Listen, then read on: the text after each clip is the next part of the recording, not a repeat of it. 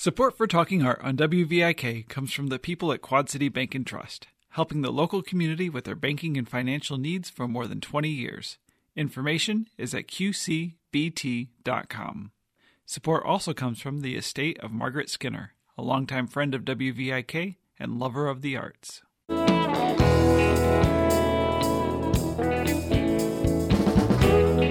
This is Carolyn Martin, and I'm talking art today with Kim Finley, the president and CEO of the Putnam Museum, about their current exhibit, Race, Are We So Different?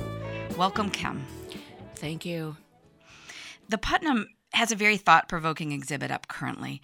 What are the aims or goals of this show? Well, I think in a way you just stated one of them, and that's provoking thought. But we want to go beyond that. I really would love to see people engaging in positive discussion about the topic of race.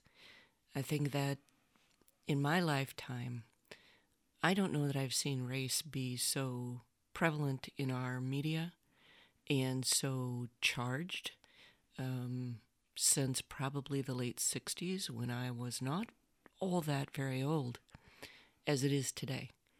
And it seems as though it's difficult in a 24/7 instantaneous news world to have a thoughtful discussion about race. It's a difficult topic for people to bring up. There's some feeling of, will I say the wrong thing? Will I use the wrong terms? Will I unintentionally insult someone? And so we don't talk about it. And the less we talk about it, it seems, the more prevalent it becomes in our day-to-day news world, coming across our phones and our televisions and our laptops. And this is such a timely exhibit because of all those things that you just mentioned. And there really are some important messages that you see, that you're faced with as you walk through. And the first is really that race is a recent human invention.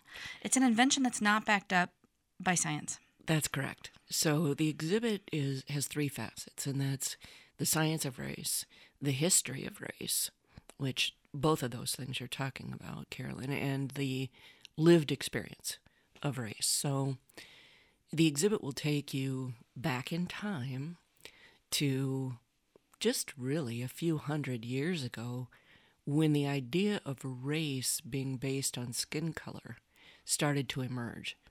And it emerged in the colonies, and it had to do with the slave trade. So in the mid-1600s, people were being brought to the United States, both dark-skinned people and light-skinned people, for indentured servitude.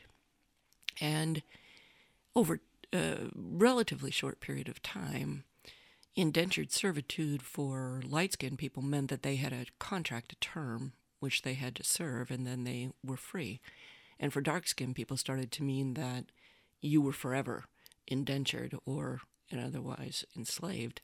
And there's then science, pseudoscience, started to emerge based on skull size and different ways of white men at the time being able to explain how, as Christians, it was all right to enslave other people. And the way that they did that was to try to differentiate between skin color by saying that people of dark skin were not as human. Therefore, biblically, it would be okay for me to enslave them. And what we find looking back on that pseudoscience was it was so flawed that in the skull research, if there were skulls that didn't fit what the scientist wanted to prove, he simply discarded those. Those weren't included in the... And then from generation to generation, this folklore really got handed down so that it became embedded that there was this difference in intelligence and physical ability. So I've said since the exhibit came, would we separate people based upon the biology or the genetics of our fingernails? So if I have hard fingernails that can slit cardboard, and you have flimsy peeling fingernails, then you must be a person who's predisposed towards math. And I must be a person who is predisposed towards having great dancing ability. Well, people laugh when I say this because that's ridiculous. But skin color is about the same in terms of being able to differentiate the abilities or aptitudes of people. Yeah, absolutely. And it's amazing when you walk through your exhibit that it spells it out so clearly. And I love the fact that science immediately kind of debunks these popular misperceptions about race because you had mentioned these kind of pseudo-scientific studies looking at things like differences in skull size. Well, there's no skeletal marker of race, and there really is there are no genetic differences either, which is so interesting. So there isn't any biological evidence that supports these racial categories. For example, it will talk about in the lived experience it goes into health. And I think there's a wide belief that sickle cell disease or sickle cell anemia is a disease of dark-skinned people, particularly Africans or African Americans. That's not the case. It has a direct correlation to malaria. So in places where malaria can be prevalent, that's where you find sickle cell. And most people, well, we have hosts on the weekends for the exhibit because some people may have questions they'd like to ask and some people may want a place to sit down and reflect. It can be a pretty emotional experience, this exhibit, because you're learning things sometimes that debunk what you've been told by your parents or your grandparents. We're authority figures in your life when you're a child, and that can be a little startling. But a woman who went through, she was in for about 2 hours, at the end told the host, "I'm 85 years old, and I have learned so much today." So the Putnam always believes that one of our missions, one of our purposes in the community is lifelong learning. And so how do we learn? We absorb information, and then many of us want to discuss and talk about that information with other folks. So we've set up something called discussion circles. And if you wish to come with a group, whether it's your book group, your church group, your colleagues at work, because race at work is also a touchy, difficult topic. And Estes Company is sponsoring these discussion circles. You can book ahead to have a facilitator. So you go through the exhibit for an hour, and then you have an hour of discussion to talk about what you have seen, heard, felt, thought, and maybe that begins further discussion, which is one of the goals for the Putnam. And it aligns with our Q2030 vision for the community in equity and inclusion to begin to question our long-held beliefs or reinforce some of our beliefs. If you're a person who has just innately never felt that attributes based on skin color made any sense, I'm kind of like that. I never understood that idea. Skin color is more about migration over thousands and thousands and thousands of years. As humans came out of Africa, some of us went north, some of us went south. The further we got from the equator generally, the lighter our skin became as thousands of years went by. It was not needed to protect us from UV rays.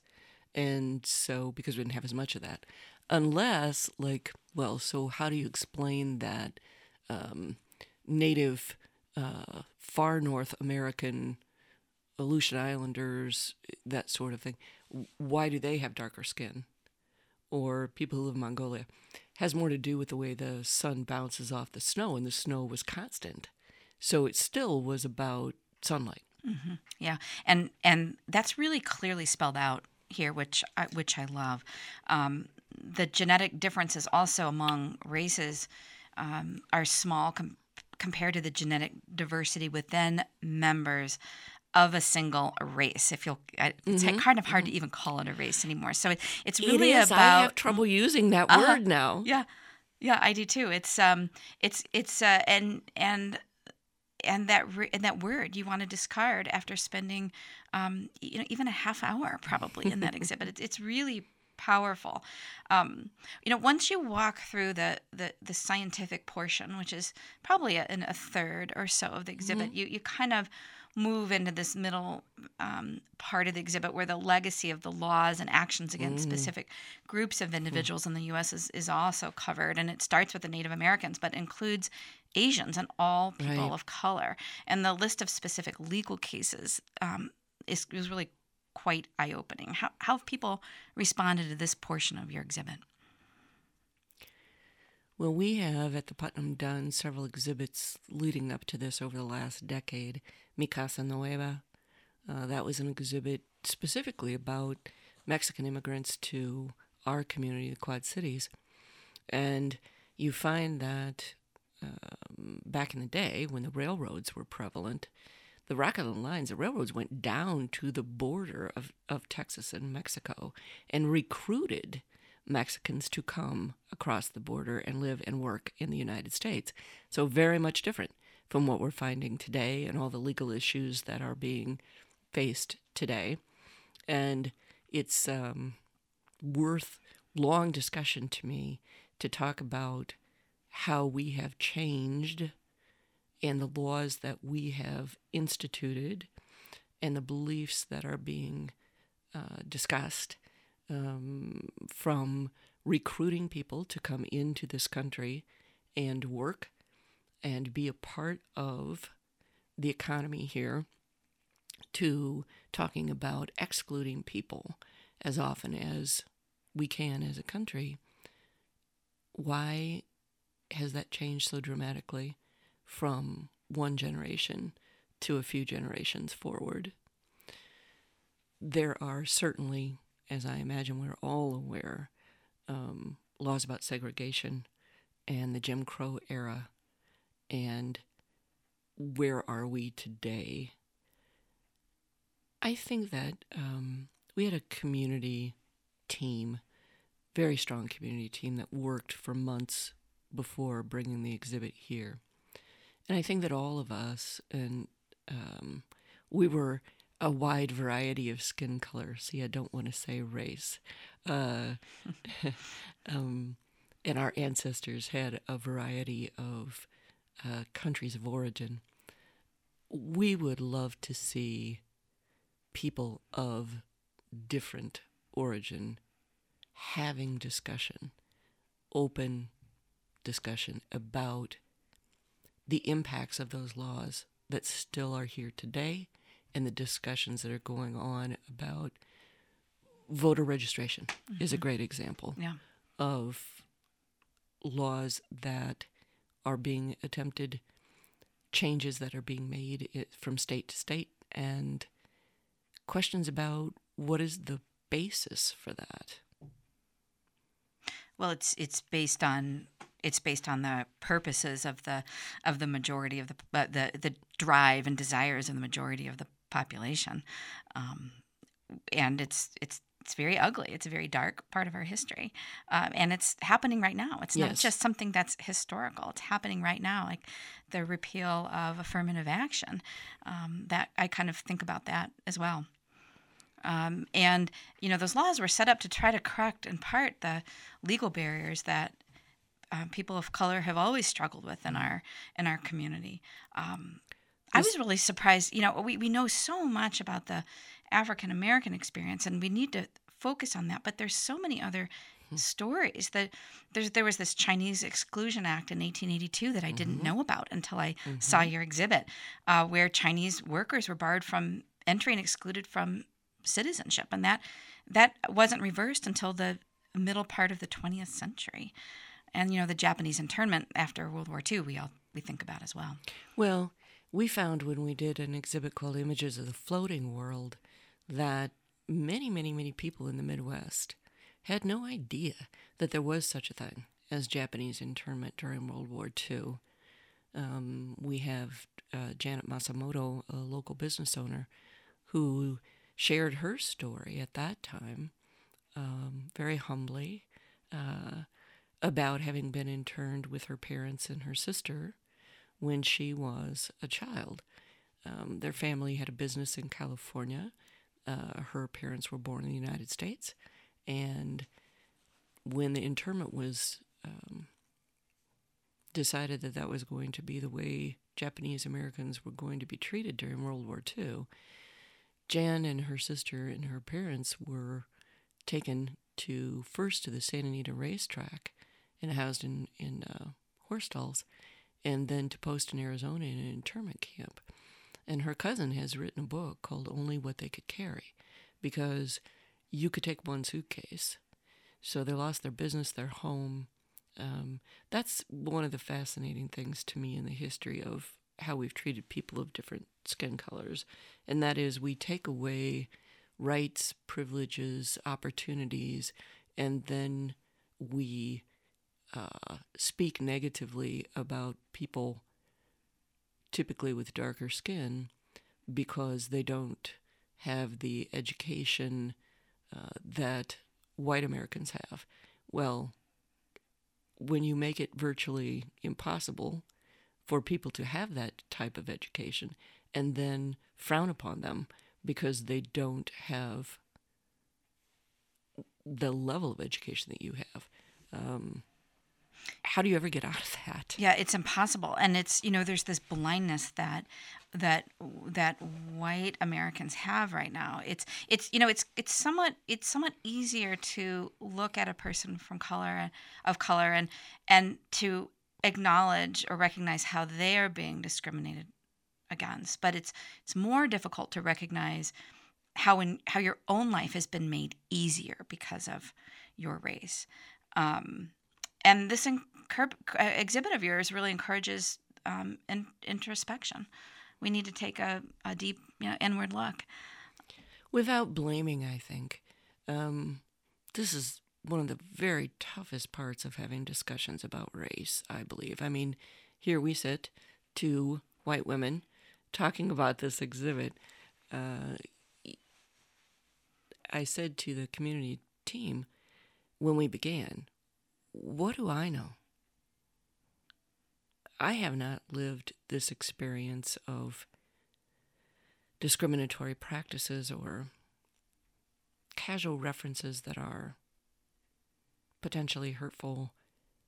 I've tried to be cognizant of those things, and yet I'm a pretty informal person, so care about language, not my top aspect of who I am. So it's important, I think, and as I said, there are spots set aside in the exhibit to just sit down and think for a minute about what you're taking in. It's a very content-rich exhibit, and so there's a lot to read, there's a lot of video, there's a lot to wrap your mind around in the history, the science, and the lived experience. Mm-hmm. There really is. When you were just mentioning that, the lived experience, one part that really struck me was the discussion about hypertension, high blood pressure in African Americans, how it's not felt to be genetic so much as it is a response to chronic stress. And that made me so sad. Stress in terms of daily treatment, stress in terms of poor, worse living conditions, stress because of poverty, the insidious effect of poverty. It really can't be underestimated, and the laws and rules and regulations that were set up early in our country really, created that. So it's important for us to reflect on this.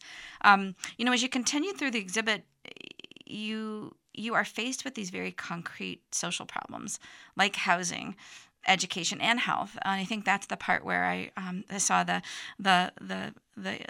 the portion that talked about hypertension, Right. and those really are measurable outcomes. As a viewer, you're given stark statistics about our own community, things like home ownership in the Quad Cities. You had a portion of the exhibit on that, and that was fascinating. Right. Bi-State Regional Commission was very helpful to us in matters of data, statistics, localizing aspects of the lived experience portion of the exhibit. And it's not that the Putnam is drawing conclusions or putting that in front of you. It's putting raw data in front of you. And your conclusions from that data are yours. Oftentimes, I think that when we talk about race, opinion, long-held beliefs, not wanting to feel guilty. Sometimes white people of our generation feel like I haven't personally done these offensive or, hate to use the word, but damaging things that happened generations ago or a generation ago. So we prefer not to look deeply into where we are today. Mm-hmm.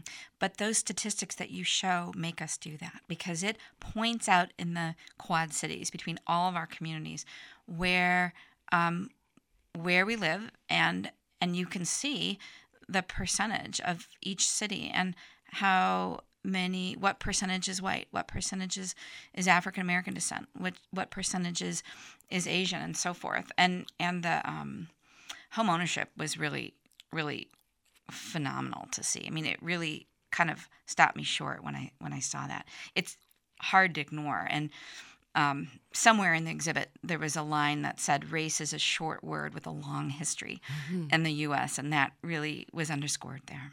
So true. Right. And you said something about timeliness of this exhibit, and the exhibit's been touring the United States for 10 years. It's been at the Smithsonian. It is a very well-researched, very well-documented exhibit created by the American Anthropological Association. And I spoke to Yolanda Moss, and Dr. Moss talked about the purpose for the creation of the exhibit 10 years ago. And that was that anthropologists have guilt. They feel guilt for pseudoscience that they backed up and distributed generations ago. And they wanted to educate. She talked a lot about this exhibit being really about education. And the exhibit is part of a larger project. There is a book called Race, Are We So Different?, which we have for sale at the museum store. There's a website. I think you've visited the website. They intended to stop traveling this exhibit 2 years ago. And we at the Putnam had been trying to get this exhibit for 4 or 5 years. And I had to realize that that was never going to happen. And they were going to install it permanently, sell it to someone and install it permanently. And that sale fell through. And we got a call saying, if you still want it, you can get it. And for some folks, it's like, well, the Putnam brought the exhibit specifically because this topic is hot right now. No, we had been looking at it for quite some time. But there is a difference in hosting it today and hosting it 5 years ago when people were actually talking about a post-racial America. Well, I don't think we're there yet. I mean, sadly, we're just not there yet. Evidence would show, based on data that you described and daily commentary, that we are not. Yeah. No, I think a lot of people felt like with Obama's, President Obama's first election in 2008, that we had perhaps moved forward, but sadly we have not. And so that's why these conversations, this discussion is really important. And while the exhibit is open to people of all ages, it certainly seems ideal to students and younger adults. It's a very interactive experience, and it's important to cater to that age, try to expose them to those ideas before they hear otherwise. Well, fortunately, the Putnam sees about 35,000 school children and teachers every year. So this exhibit does not have an additional charge beyond entrance to the museum. And for students, we make that as affordable as possible. So, yes, there will be a large number of students who will experience the exhibit. We also know that one of our districts plans to bring all of their teachers on an in-service day. Yeah, that's perfect. That's perfect. And there are these notebooks that that I love that the students have filled out where they're asked various questions and they can kind of sit down and write down their own thoughts and feelings. And some of them are really super emotional. One of them is, can you talk to your friends about race? And then these school kids write down their own personal experiences. Right. This is something we started doing at the Putnam quite some time ago. And that is giving the audience, the visitor, the guest, the opportunity to share their reflections on aspects of or entire exhibits that are really intended to make us think and evoke from us the ideas. It's in our mission, it's in our articles of incorporation to generate ideas and generate discussion, and I think this exhibit probably does it as well, or better than any we've had. I also want to say that on the website, there's a family experience guide. So we always have education guides for teachers. This one is specifically for families to come to the exhibit and how to take it in, how to discuss it with your children. Because even if it's not being discussed with children, and I think that, depending on the maturity level of the child, we are probably talking about 10 years old and up for the most part, to have these discussions with your children, because they're hearing it, they're seeing the same types of things that we're seeing on the news almost daily, and it can be quite distressing. But if we as adults don't know how to have these discussions, how well can children have them, or young adults? So coming up, we have an event called Words in Motion, which is spoken word and dance that's interpretive around this topic of race. And I would be willing to venture that most all of the performers, if not all, are teens into younger adults who will be putting their interpretations on display for all of us. And I think that their goal is similar, to express themselves, yes, but also to provoke thought and conversation. Mm-hmm. Well, it sounds like there's so many different ways to experience this. Obviously, going through as an individual, I love that idea of families being able to have, sounds like somewhat of a curriculum or an organized way to go through it. And then lastly, the fact that you offer facilitated discussions is great. I can see businesses who would really benefit from that. And you had mentioned a school district bringing all their school teachers in, but book clubs or any other place where we need to have those conversations. Church groups is another one that I think would benefit greatly, and have very good discussion. In my idealistic world, churches of different faiths and churches attended by predominantly people of different origin and skin color might come to the exhibit together. I think that would be very enlightening and so almost like a pairing than a church. Yeah, right. I think that's a great idea. Right. Get to know each other. You may be worshiping within 3 blocks of each other. But you have completely different circles, people that you interact with. Not spending time together, right. Yeah. Right. Yeah, no, that's a great idea. I also saw there was an opportunity to share family ancestry information with the new Ancestry Map project. Right. How does that work? Well, this is sponsored by Grupo, and this is the World Ancestry Map. And the intention here is, first of all, to capture everyone's great interest these days in finding your roots, as the PBS program describes it. So if you've done one of the Ancestry kits, like a 23andMe or Ancestry.com, and you've received your results, all we'd like you to do is bring in your results, just the part that shows the percentage of where your ancestors come from. And then we take a photo of you right at that moment, and you're a 2-inch circle, your face, and we put you on a 24-foot wide world map, and then we draw lines from your lineage through you to where you wound up in the Quad Cities. Well, Kim Finley, thank you so much for talking today and for the Putnam's role in encouraging this important conversation within our community. Thank you so much. The exhibit, Race, Are We So Different?, can be seen at the Putnam Museum in Davenport through Memorial Day. The Putnam is open Monday through Saturday from 10 to 5 and on Sundays from noon until 5. The cost of admission is $9 for adults and $8 for youth, military, seniors, and college students. So come with open eyes and an open heart. This has been Carolyn Martin, talking art in the Quad Cities for WVIK.